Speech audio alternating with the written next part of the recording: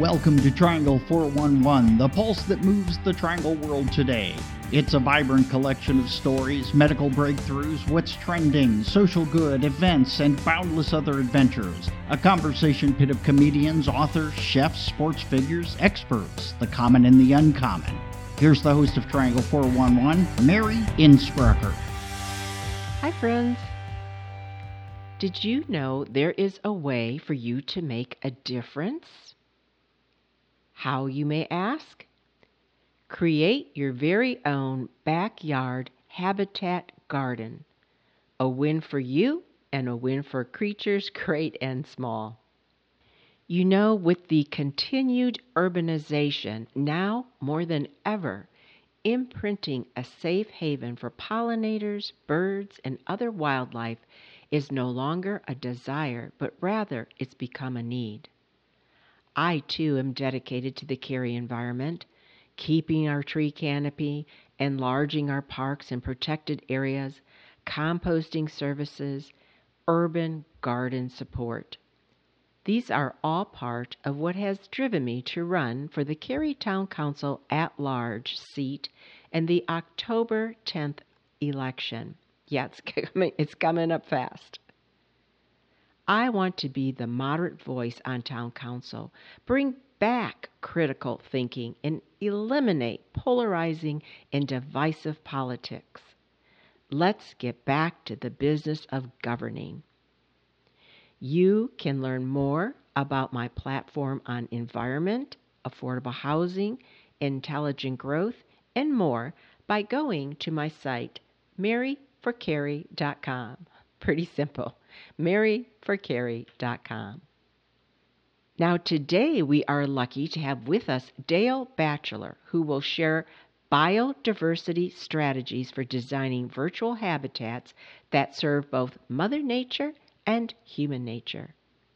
Dale, a regular contributor to the Triangle Gardener magazine, is the founder of Gardener by Nature. Together with her husband John Thomas, both of them created Swift Brook Gardens, a native plant habitat recognized by the North Carolina Native Plant Society and certified as a Natural Wildlife Federation backyard habitat.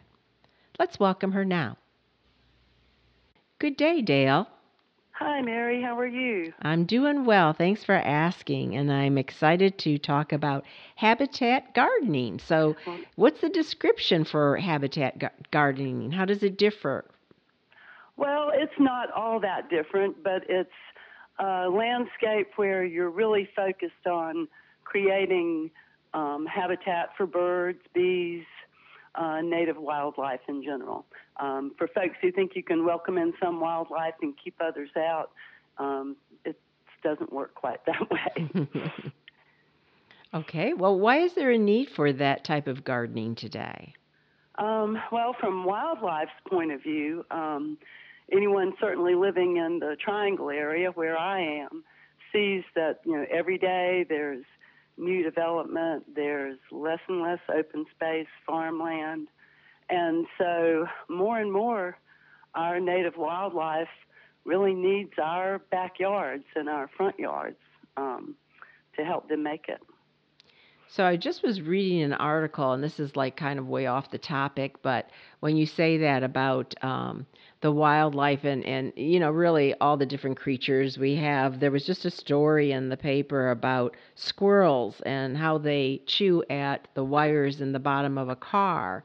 And the article was explaining they do that because they need to, gnaw on things, chew on things, and again, with, the urbanization that's going on, some places just don't have a lot of trees anymore for them to do that. In my yard, the squirrels have plenty of pine cones and sticks. Yeah. So gratefully, they don't. And we have plenty of squirrels, but they don't bother our wiring. That's great, because I'll tell you, they say, anywhere from $200 to thousands of dollars for a fix on that. So, if you don't do it for anything else, do it so the squirrels don't chew your car parts. Something to chew.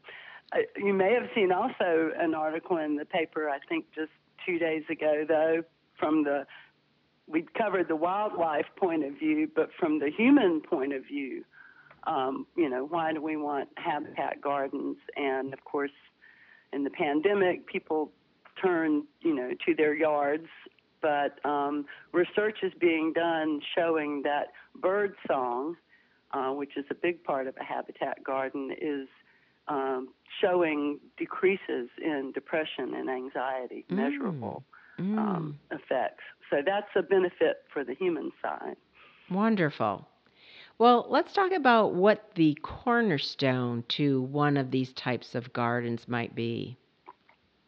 Well, I often tell folks the great thing about habitat gardening is you can get into it not by doing more, but by doing less.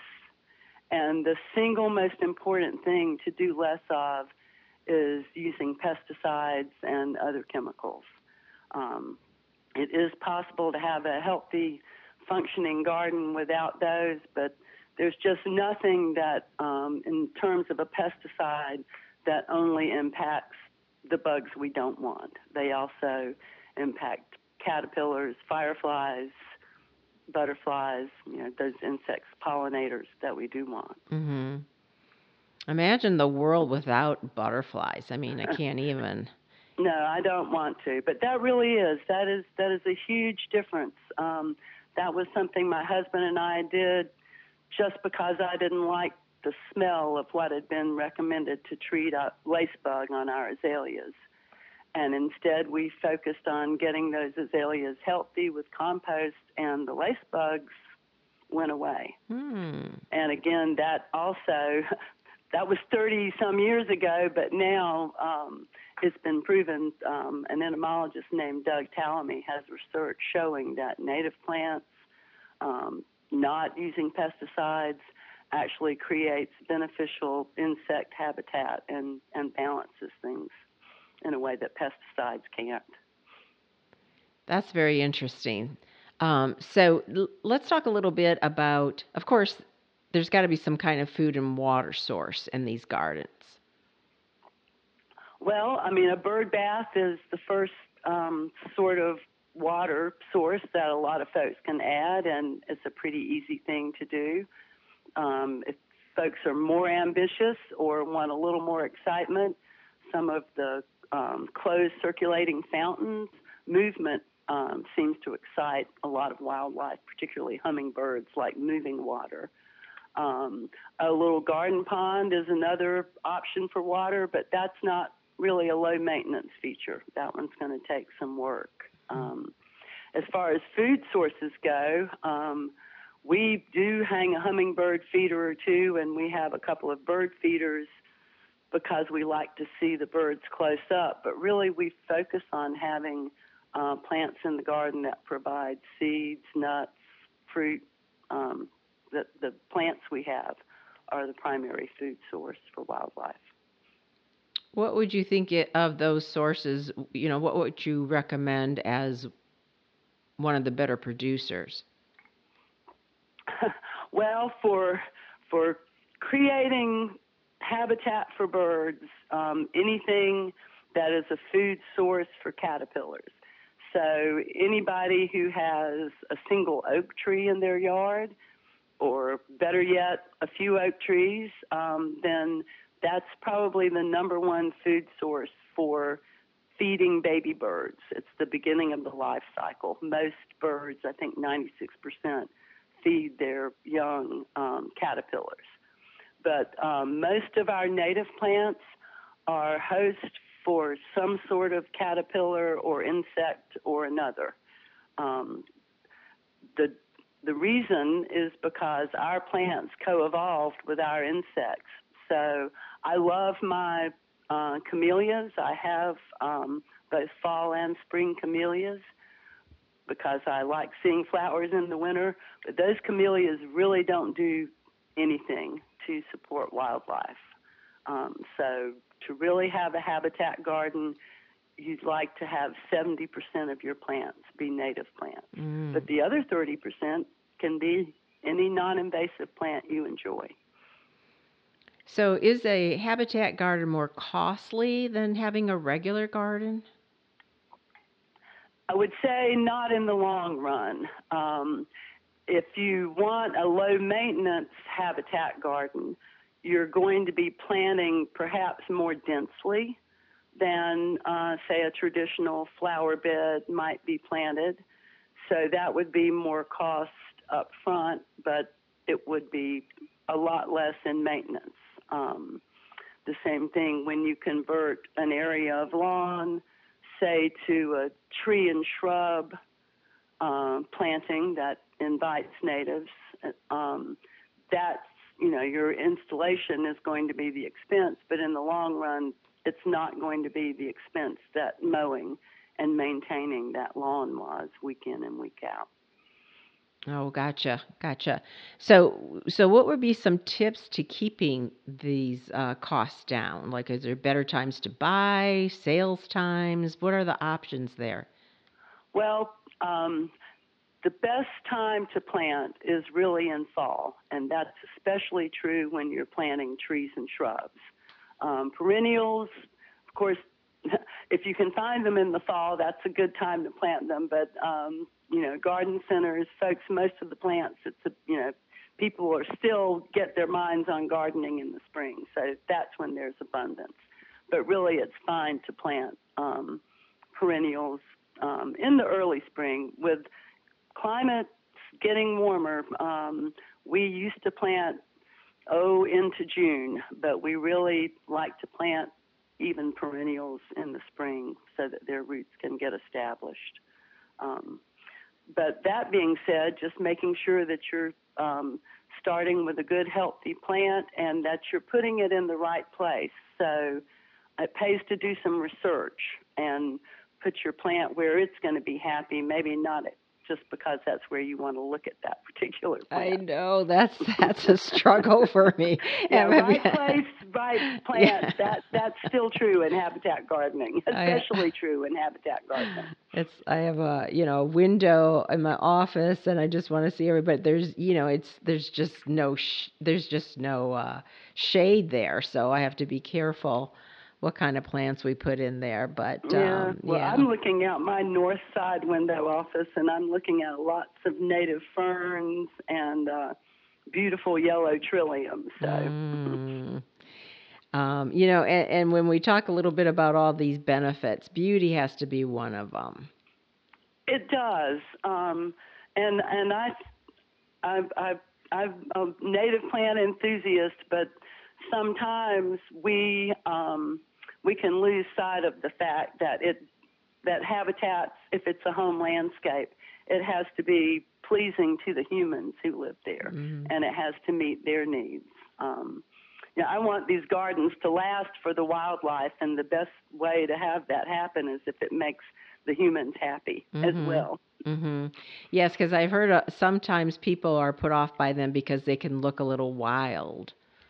And HOAs are, often not very amenable, and I'm afraid that in some cases it's because they've seen areas, labeled this is a native garden, and it looks messy. It can be wild and not messy. One rule of order is neat edges. You can have sort of a chaotic border if it's, framed with a nice little low stone wall or something else. So there are ways to create order, even with wildness. Mm-hmm. So I do want to go into what you consider, just kind of walk our audience through your maybe 6 steps for creating a sustainable habitat garden, and maybe if you can elaborate on each one a little bit. Well, I think I've started off with the main one, which really is to eliminate the use of pesticides, and that's primarily insecticides, but chemical fertilizers are a problem. We all are aware of runoff and algae blooms in waterways, and most plants don't really need that much fertilizer.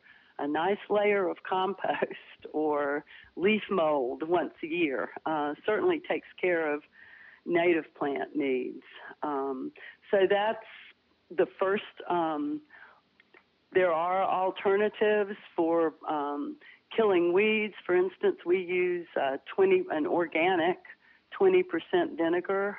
This isn't your household vinegar, but it does kill annual weeds particularly. But you treat it very respectfully like a pesticide. I mentioned a goal of 70% of plants being native. So if you have a lawn, if a lawn is 90% of your yard, you're going to have a hard time having a habitat garden. But you might be able to reduce your lawn to the amount you need for the dogs or the kids and consider adding some trees or shrubs. And then